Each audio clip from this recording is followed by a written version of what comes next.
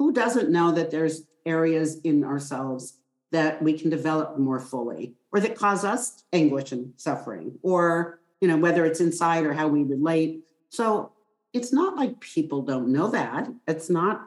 The question is, are they willing to share some of that in an organizational setting?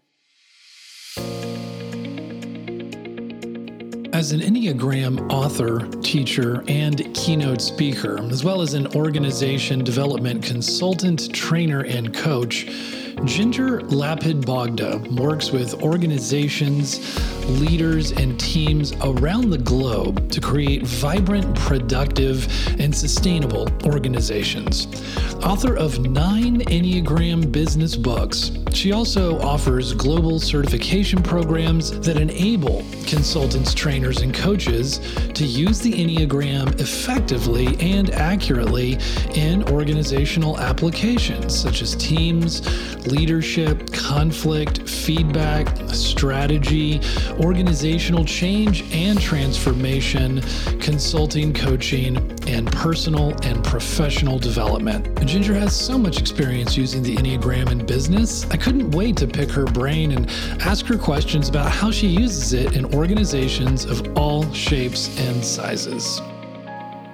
Ginger Lapid-Bogda. Yeah, it's so great. It's so great to have you here on the Big Self Show, and thank you for being willing to jump in and have a little discussion for a few minutes. Glad to be here, and I think it's fun. Well, first of all, let's introduce you to our audience a little bit. I know you are well known in Enneagram circles, but for those first-time listeners, tell us, how did you first come about learning the Enneagram, and how far back does your experience go with it? And then, I'm curious, just were you immediately taken with it and just knew that you were going to work with it, or what was that process like? Well, that is a really on-point question, because I believe that people don't find the Enneagram, that the Enneagram finds us when it's time for us to sort of work with the Enneagram in whatever way that means. So I had heard about something related to the Enneagram for a couple of decades, but really not by name, just a few people who'd been to the Eureka training. I knew somebody who had studied with Claudio Naranjo in Northern California, but it was secretive, so I didn't know why. Right? So there were just little glimpses there. But I think the Enneagram finds us when we're ready. So the Enneagram found me was I wasn't looking for anything except that I wanted to go to on a vacation retreat. And the place I would go to was Esalen Institute in Northern California. So the only program on the schedule when I was available was that I hadn't been to, because I had been to many, many programs. I'm a trained Gestalt therapist. I've been through, spiritual work. I had been through all kinds of psychological process. I said, I'll try this. So, and it was led by Helen Palmer, who I didn't know the name or anything. That's I went very naively. It was booked as a beginner program, which is what I was. Right. Actually, it was mismarked and it was an advanced program. So I'm sitting there in this room with almost 40 other people. Everybody knows their type, the system, but me. What could go wrong? Yeah. And could you tell us a little bit about just when, so this is out in Northern California. Early 1990s. Okay. To go there, and the first couple of days, besides I was feeling anxious because everybody knows their type and I don't know mine. I'm trying to figure it out. That's not really for me, the most comfortable scenario. But no, they're also throwing around numbers and I wasn't having it. I'm a this number, I'm a that. How can people be numbers? So I was skeptical, but it was not an inexpensive program. So I decided to stay. And the more I stayed, the more I saw the value. But I totally went for my own learning. No intention whatsoever of doing anything with it. Okay. Right. So I leave after 5 days and I'm walking out of the room and I'm tired, of course, but it's midday. And I see I can't tell, is it in the sky or is it in my mind? But clearly it was in my mind, a blimp that carried a banner that said, your job is to bring the Enneagram out more into the world. And I remember I was by myself. I was the last person leaving. And I said, that's not my plan. And the blimp came back another time and said, it doesn't matter what your plan is. I was like, okay. And what am I supposed to do? And the third time it said, well, just be still or be patient. It will become clear. So fine. So then I said, well, I want to learn more about this. So I signed up to go through the narrative school, Enneagram schools training. And part of the training was you had to type 20 people. And then like case studies? Well, no, it was more like it was audio tape at the time. And then it was supervisors who knew more than you did, one did, and would give you feedback on your typing skills and accuracy. So I had just moved to Los Angeles from the Northern California myself. So I did not have 20 friends in LA yet that I could do that with. Right. But I had relatives, but that wasn't exactly that I'm not sure I want to type on my relatives. So I didn't have 20 of them anyway. So I said, well, I have clients. I had a lot of clients, different parts of the world and country. I was an organizational consultant. Asked my clients, let's see. And then I said, well, I'll give them a book just as a thank you. And they agreed. And so they were, different levels of leaders. And a lot of them said, well, gee, this is really great. What can you help me figure out how to develop more as a leader with this? Or can you help me figure out how to work better with my team with this? You see, so this is how, and then it became clear to me that because I knew organizations so well, because I'd had 25 years as an OD consultant. Okay. So you had that background. I see. And so organizations is where people meet. So I thought, well, okay, the Enneagram is very potent and accurate in terms of helping people suffer less, be more conscious. Organizations are where people meet, because where do people meet? They meet in communities, but those are not that organized. Churches, okay, or religious, temples, whatever they go to. But that was not my venue, because that's not but organizations is a distribution channel for this. So I said, okay, I can do that. I think you really fast forwarded. So there you are in Helen Palmer's advanced class. When did they learn that you were a beginner, and how did they treat you? And then what was that 5 days like? I guess it was pretty profound. First of all, I did say that I didn't know. And there's always a thing in a group, like what's the right of entry into the group, right? And in these kinds of groups, it's this was knowing your type and being able to converse about it and have a conversation about it. And I couldn't do that. So they seemed to be okay with it, because there were 40 people. So I wasn't like central. Right. It was more my experience of how did I feel about being there, given that I didn't feel like I could engage. I had a lot of questions, but here's what I did. This is funny. So I lived in Los Angeles, and I had a car. I had driven, and most of the people who came there did not have cars. So sometimes when we'd have breaks, I had lived in Big Sur. So there's a wonderful restaurant called Nepenthe that absolutely has great food and a beautiful setting. So I would go there, during the breaks. So they have a wonderful little gift shop too. And that was, so people who wanted to go and didn't have cars, how could they get off the property? I had a car. So given that I had the car, which was, a highly valued resource, I would take a few people with me each time who wanted to go, because the word spread that Ginger has a car. Yeah. Then over these conversations, driving or at lunch, I could ask what I considered naive questions. And so the learning continued all day long.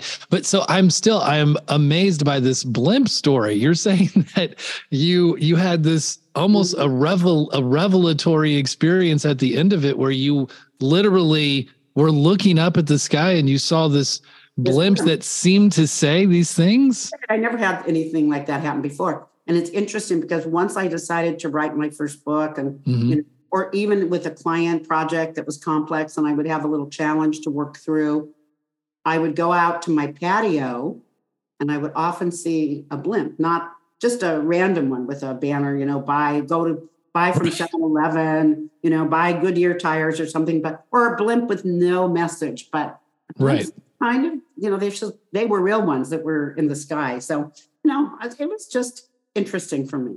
Okay. Well, I love what you just said about like the Enneagram finding you. And, I had heard about it in the 90s as well as you did, but I didn't engage with it for whatever reasons. And just a few years ago, refound it, or it found me. And all I want to say to that point is when I engaged with it, I found it just explaining insight after insight and my motivations and my intentions and also my behavior. And it was gentle.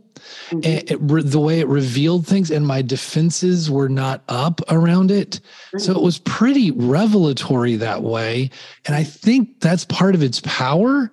Exactly. So to form this into a question, that would be like, how is it just an effective tool in the professional world? We'll just start with a broad question. So people are people. See, I would call it a Enneagram purist or classicist or something. Mm-hmm. For me, it's about the whole person. Yeah. It's about development. And I think everybody knows that there's areas that they're strong in. They may not know exactly what they are and certainly may not understand why. But who doesn't know that there's areas in ourselves that we can develop more fully, or that cause us anguish and suffering, or, whether it's inside or how we relate. So it's not like people don't know that. It's not. The question is, are they willing to share some of that in an organizational setting? Yeah, that is where I'm going. That is what I'm. So here's the thing. So I'm very respectful. I don't want to use the word cautious.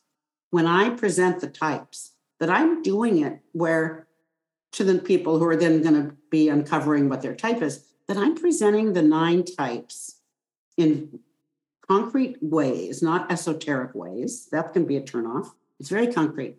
And then I'm using very non-judgmental language. Okay. So you talk about areas you're strong in within not making them sound like they're so great, because if you overuse your strengths anyway, it can become a liability.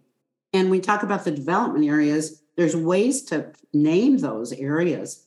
Some that make you feel like I'm really a bad person and I shouldn't do that and da-da-da. Others, ways of naming the exact same behavior, which is very non-judgmental. It's just descriptive. So you began with the descriptive behaviors. Do you find that when you, there's a lot of information that you have to communicate with the Enneagram. Do you, before you go in with it to do a training with a team or an organization, do you have them take a test, do readings, or do you just go in and spend some time teaching? The tests are not accurate enough for me. Plus, they still need to understand, even if they've taken a test, they still have to get exposure to what the 9 types are, both to see if the test was accurate, which, they're only about 20% accurate for them. And also they don't learn, if you take a test, the other 8 types anyway. And if you're going to engage with others in any setting, you have to understand the other 8 types as well as your own. So true. So it doesn't make any sense for me, the way I do it, to do a test, unless a client insists on it. Well, I'm curious, how much time do you allot for, because some organizations, they just make time for 2 hours, maybe 4 hours. It takes like an hour and a half for us to cover it in a pretty fast. The more I work with it, the more I've been able to distill the types into the more essential qualities and not get kind of caught on tangents. I also use stories of each type that don't describe the type negatively or positively. Like, what type are you? I'm a 4. Okay, so you're a 4. So there's so many ways to stories about a 4. Like, some can make them sound like the most wonderful, creative, inspirational people, and some can make them sound like the most moody, emotional, etc. Right? And then there's ways that are kind of in between. right? So and the stories can't be lengthy ones. So a type 4 story might be something like this, and this is true. I do have a close friend who is a type 4, and she struggled for many years with feeling not as good as other people. After a lot of self-reflection and work on herself, what she recognized is that she's not perfect, or, she's not flawed, or there's nothing deficient in her any more than with anybody else. And she's as unflawed or flawed as everybody else. And we all have work to do. Right. So you're talking to the passion of envy and feeling lesser than, and you're just describing it for her. Yeah. Okay. Well, that's interesting. Well, then how you are a 2, right? Correct. And I don't know how much you emphasize these subtypes yourself. Are you a social 2? I am. Okay. That's just a guess. So I didn't know. So you're educated guess. So, how do you, what would you say for 2s? How do you describe 2s in the workplace? The issue with the subtypes is that people learning it initially don't need to know the subtypes. And right. There's 27 of them. That creates a whole complexity to understand. However, when you're getting to typing, some of the subtypes can look like other types too. So people are going through a typing process, like for 2s, I would give this story. This is a colleague of mine.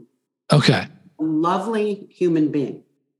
She's spent a lot of work in her psychological and spiritual growth. She is one of the best teachers and facilitators I know. And she's writing a book on the Enneagram and facilitating when people are learning the Enneagram.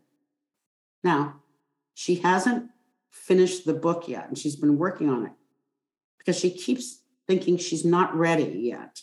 And she keeps adding things to it, and all that. And I'm sort of encouraging her to just get the book out here already. But part of it is for 2s is it's much easier for people like my friend or me to not be in the forefront, but to be supporting other people's success and effectiveness. And what she's dealing with is like, oh my God, if this book, it's not that I'm worried about it's being successful. I mean, yes, I'd like to get out there, but she's worried, what's going to happen to me if it is really successful? And then I'm very visible. And no longer am I the person who's supporting everybody else, although the book is meant to support other teachers. But what's that going to do? Because I'm not used to that. It's much safer to be second behind the scenes for 2s than to be in the forefront. Okay. But you haven't yourself struggled with that at all. You've written many books, which... Oh, don't tell me I haven't struggled with that. When my first book came out, I was sitting in my, I'd finished it, some people had looked at it, they liked it. Okay, fine. But all of a sudden I got very anxious. And I talked to a few friends and I said, I'm starting to feel anxious about this book. And they all assumed that it was because I was worried that it wouldn't be successful because I put a lot of energy into it. Right. And love and care and thought and all. But then I realized after that, it wasn't that. I was more anxious that it would be very successful and that I'd have to be kind of out there. And when I recognized that, I had a panic attack in my office by myself, sweat pouring down. A real panic attack. I've had that before. What do I do? I was so in familiar territory because I'd always played it more safe. Okay. And then it was like, okay, I don't know what I can do. I'm just going to have to go through this. So I let myself basically sweat it out in a panic state. It took me 4 hours. Wow. I went through that. And then it was like, okay, that's it. Do you want to have this book out there or don't you? And so which one was this? I know you, because one I think has been quite successful, the 2004 one that you published with McGraw-Hill. Yeah, it's still very successful. Yeah, that's done really well, almost 20 years in. What's the exact title of it? Bring Out the Best in Yourself at Work. That's right. And when McGraw, when we signed the contract, what they said to me is, we want this to be the classic. A lot of publishers, they're interested in books that can sell a lot quickly. And then when the book stops selling, then it can't get it. It's like back ordered and all that. They said, no, we don't work like that. We want this book to be a classic. And we want it to sell repeatedly over years. And I'm like, what's yours? It's like that's what they got. That is what you got. I think that it is, I only discovered it a couple of years ago myself and have found it incredibly applicable and useful. We still go to it because there are all these ideas, different ways of typing. And comparing. There's a lot to it. And of course you do, by the way, we're going to celebrate it. You have a brand new book out, Transform Your Team with the Enneagram. Just referred to it recently, actually, when I just had to do a training on trust in the workplace with an organization, was looking for some ideas, and it's chock full of ideas. Yeah. And I love the way that you use the model from 1965, the Tuckman model from it's forming, storming, norming, and performing. Right. And through the lens of the Enneagram and how each team member contributes under those conditions. Right. Yeah, I mean, it's a great model. It's a research-based model. Mm-hmm. It holds up. It's a good one. And the book has more of, as you know, than that in it. Yes. And fully in it. But there was a point when I would say, maybe after I had a couple of books out, and people say, Ginger, you know so much about the Enneagram. And I would say, well, actually, I know more about teams than I know about the Enneagram. Mm-hmm. That's my team background is vast. At some point, they caught up with each other. And so, and at this point, I don't even think about that anymore. But that's where this book came from. It was like time to write the teams book. Yeah. And I noticed that, having been in one of your trainings before, and I think, because I do think one of the challenges in bringing the Enneagram to a group is that sometimes, first of all, as we just covered, it takes a little bit of time to make sure everybody understands all the possible types. Yeah. But then you have people who, for many different reasons, and often not bad ones, you don't land on your number as quickly as you might like, or some people have mistyped for a long period of time. And I've observed that you don't hesitate to say, I don't know that you really are a blank. Yeah, I will, but it's data-based. It's like, mm-hmm. First of all, because I said that I think the Enneagram finds us when we're ready. So there'll be people in groups where they're not actually ready. It's very few. I mean, they might find their type, but then, they'll forget it. They won't pursue it correctly. But so I'm okay with people. I do the best job I can in the time and resources I have to help people find their type accurately. Mm-hmm. If people can't, it's usually because I didn't teach it very well. Okay. Enough to find enough. What you're referring to is I wrote a book, which is probably the second bestseller, but I mean, is The Art of Typing, which yes, because typing is so important, because your type is and is not important. It's important because it opens the gateway for your development and your insight and your awareness. But right. Just knowing that you're a 4, that I'm a 2, like that's so, well, it's interesting, but so what, right? It's like, right. What are you going to do with it? And see, in organizations, the reason it has traction, the Enneagram, is because knowing your type and working with it can help organizations solve problems or challenges better, faster, sooner. Inclusion issues, trust issues, productivity issues, motivation issues, team issues, and people understand how to apply type to these different contexts. It'll make clear why one motivational system set up in a team or organization might work for certain types, but other types need something else. Even recognition. Some people like public recognition. Other types like, please don't do that. That's embarrassing. I like being recognized by you that I did a good job here, but I don't need it in front of 500 people. I feel like embarrassing. So explain and understand that. So I do help you find your type as best you can in the best way I can. And then how does this apply to whatever the context the client's wanting to work with? So example, sales. If I'm working with a sales group, how you sell, what kind of, what's your strengths? What are your development areas? What do people who you're selling to of different types really want from their salespeople? So, how is your type's sailing approach match them? And how can you expand yourself working on your development areas or not overusing your strengths so that you can be a better salesperson to even more people than you currently are? That's something that people who work in sales want to know how to do. So that's, there's a kind of a fraction for the Enneagram because it helps you do something. And once you start that, then you start to use it in other areas of your life too. That's kind of my strategy. That's awesome. And I know that sales, it can be really effective for sales, but if they could just be open to it, it actually can be very impactful even in such contexts as that. Do you think the resistance is coming from the people in sales that they don't want to learn the Enneagram, or the resistance from Enneagram people thinking you shouldn't use it in sales? Well, that second part, I don't know.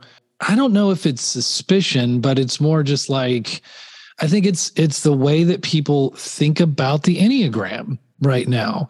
I think we're trying, it's becoming more popular, but I think people are still a little suspect of it. It comes with the association. A lot of people are seeing it as being, well, isn't that kind of a spiritual thing? Or is it just like another Strength Finders, Myers-Briggs thing? You just noted both of those. I know. So you get, first of all, let's just suppose you get a person in sales who wants to bring you in or me in or someone in, and they're interested. They need to know. See, businesses are not in the business just of self-development and self-awareness. They want whatever they do to also contribute to the business. I guess people results. Feeling more engaged, people feeling more satisfied, a lot of things. So in sales, there's such great applications to sales that by Enneagram type that can be incredible. And it's a lot of fun to do. And it doesn't have to take that long.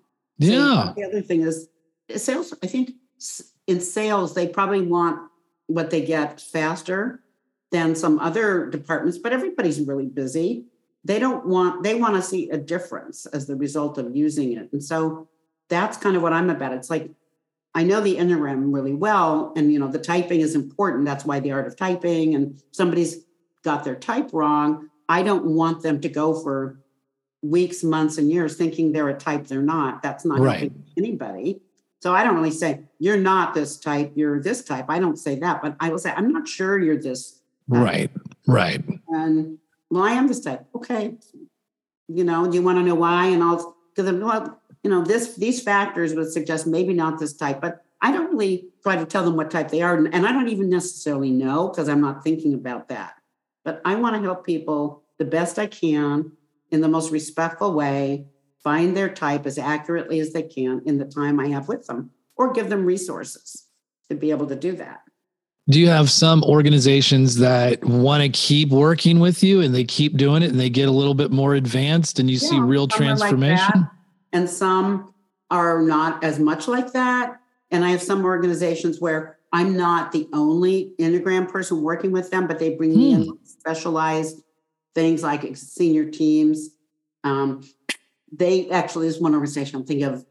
They've been working for a long time, and I helped them with their curriculum that they were teaching, but I wasn't teaching it because I didn't have availability and my pricing was higher. They could find people more local to do that, but I helped them with that. Some of the executives have been typed, but they didn't think they were typed accurately. So I got to do a one-on-one with the senior team, which was really fun, and typing, which ended up being typing and a little bit of coaching. So I don't think they would have enlisted me to coach because I think they might have wanted me to, but I don't think that they could have sold that to their senior leaders. But when I'm saying, well, I think you sound a little more like this type than that. And they would say, well, why? This is 1-to-1, right? So, well, because of this. Are you like that? Well, yeah, I am like that. How did you know? And I was like, Yeah. So like pulling out, just asking Q&A, helping them self-reflect.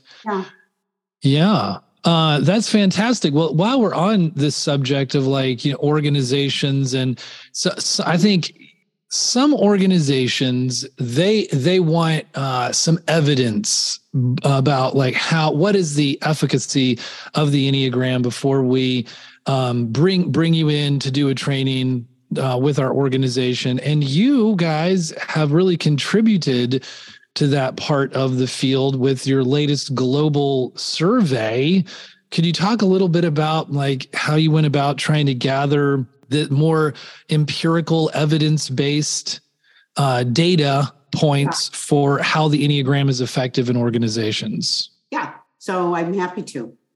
So when the Enneagram started to proliferate more, especially in the US, but beyond, and the 70s and then the 80s and 90s, et cetera, in organizations, the organizations that were using it were called the innovators, early users.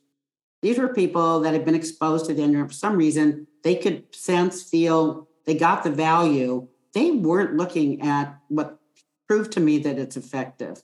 They just were like, we're in the experimental mode. We believe, and so that was it. But then when the Enneagram, sort of the curve of innovation started, people started looking at whether companies are doing this. What are the results? How do we know? Okay. Yeah.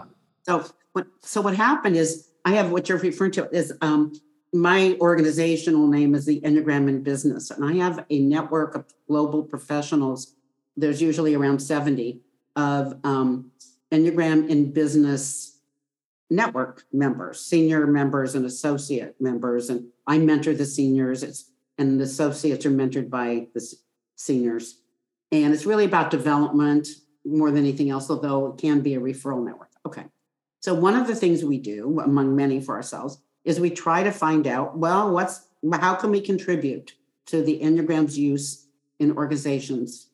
And so in 2011, we did a benchmark study where we did amazing number of interviews with consultants and leaders to find out what they're using the Enneagram for, what the best practices were, what were some of the results they'd been seeing. 72 interviews of at least 2 hours each, and we put the data together. Okay, so that's pretty good.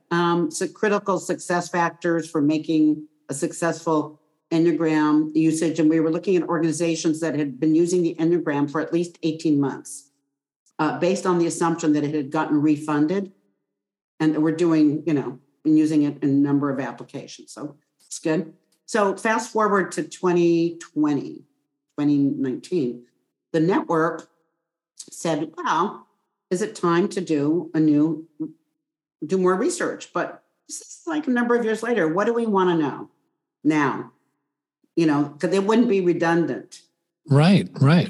So a team of the EIBN, Enneagram Business Network members, we got together and said, what do we really answer? What question are we looking to answer? And the question was, what is the value of using the Enneagram in organizations? What's our value proposition? Why should they do this? We were trying to say, why should they use this more than that? Or why should you use the Enneagram? Okay. So and we developed a survey. The pandemic hit. We didn't do it.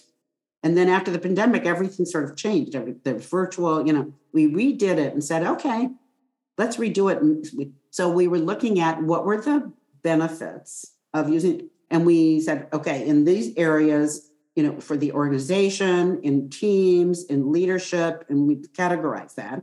And we listed out what we thought could be the benefits. And we had a category of others, because you get this much data, to quantify everything that's just written. And we want it in multiple languages because we want it to be global, not just English. Yes. So we did that, and we got this survey created, and we got it translated into 23 languages. Like, it's pretty intense. And then we sent it out, and we did a whole rollout of getting people. And we had 3 statisticians behind the scenes helping us to make sure that we were doing things because online research is its own thing. It's different from a dissertation or whatever. Yeah. But we want to make sure it had all the credibility and integrity we needed. So we needed to use them. So we got almost 800 respondents from all over the world. That's quite a vast amount of information. And when we started to see the data roll in, after about 200 people, we were seeing the data never changed. It just got stronger. And that's what our statisticians, they said, that's because the survey is strong, the survey is good. and the more people you get, it just reconfirms the data you've already got. Enneagramsurvey.net. We'll need to put that in the show notes. But they're very helpful because they'll show you what the impact is of using the Enneagram in organizations in a variety of different applications. But overall, what you've provided is a really pretty substantive resource that validates what we sort of say in theory, that there is this universality. It doesn't matter. The Enneagram is cross-cultural. It doesn't matter about gender, age. Right. Yeah, we looked at gender, we looked at age, no difference. We looked at level in the organization because we did want people that had somehow experience with the use of it in organizations. And whether you were a leader or a non-leader in a company, it didn't matter. No difference. Whether you were like an HR person versus leader, no difference. It's just that we expected more differences. Wow. Yeah, I think that our audience would love to dig in and check out that data. It's not it's not a huge report. It's like a few pages. It's just you gathered it from a lot of data sources. Yeah. Well, see, when we got the data, it was interesting because we didn't know how we were going to present it. And we sort of, I think, assumed that we would mostly have words and then a few things through, graphs or something. But the data was so compelling. And so we have most of it is bar graphs with percentages. You can see it for yourself. I mean, I love it. Yeah. You don't have to take our word for it. This is what we got. That is awesome. And yes, I'm a member of EIBN. I love your vast trove of resources, almost more stuff than you know what to do with. Lots of directions to go. So why don't you tell us, Ginger, a little bit about, the Enneagram in business and some of your offerings and where they can go to learn more. It's not just about me. It's about the Enneagram in organizations, so that doesn't sound as catchy. And it's about, and we have this tagline, all the resources you need for the Enneagram in organizations. So to that end, I do certification programs for professionals that want to learn how to use the Enneagram in organizations, like 7 or 8, 9, I forget how many. I've got 9 books. We have 28 hard copy training tools and 8 virtual tools that we started once the pandemic happened and there was a desire for that. We have an interactive learning portal, the Enneagram Learning Portal. I work also directly with companies myself still. I enjoy it. It's my love. I don't actually love writing the books. I do them kind of in service of something, I don't. It's more a service of something to do towards helping. Remember the blimp? Bringing the Enneagram out more? Yes, yeah, definitely. We will let people know because I do think that is a great resource. You've been working at it for decades. Mm-hmm. And, there is just a lot of value there. And you've just made a huge contribution to the field since that inauspicious beginning. Yes, well, that is true. And, the other funny thing for me is I have never had a plan. Because once I just occasionally I had to do something, like I have tasks and, little micro things, but occasionally somebody says, you should have a big plan. And I create one and it never manifests. It never works because it's too narrow. And but if I go with the blimp, it's like, just be still, be silent. What you're supposed to do will become clear. I basically, when I follow that, that's what really works for me. And I enjoy myself more. Fantastic. Well, that is it seems to work for you. It works for me. I'm not recommending it for everybody. I was getting people asking me, have never worked in an organization, to design programs for them. It's like, I don't know you. I can't do this. So this network has really, that's what I'm talking about, emergence. It's like, oh, that's how to solve this issue. I see. Yeah. So as the needs arise, you seek to find solutions to meet them. Something I think I can do well. Well, it's been a delight to have you on, and you've done this interview very well, and we're honored to have you. Thanks for asking. Yeah. Thanks for being on, Ginger. Okay. Bye.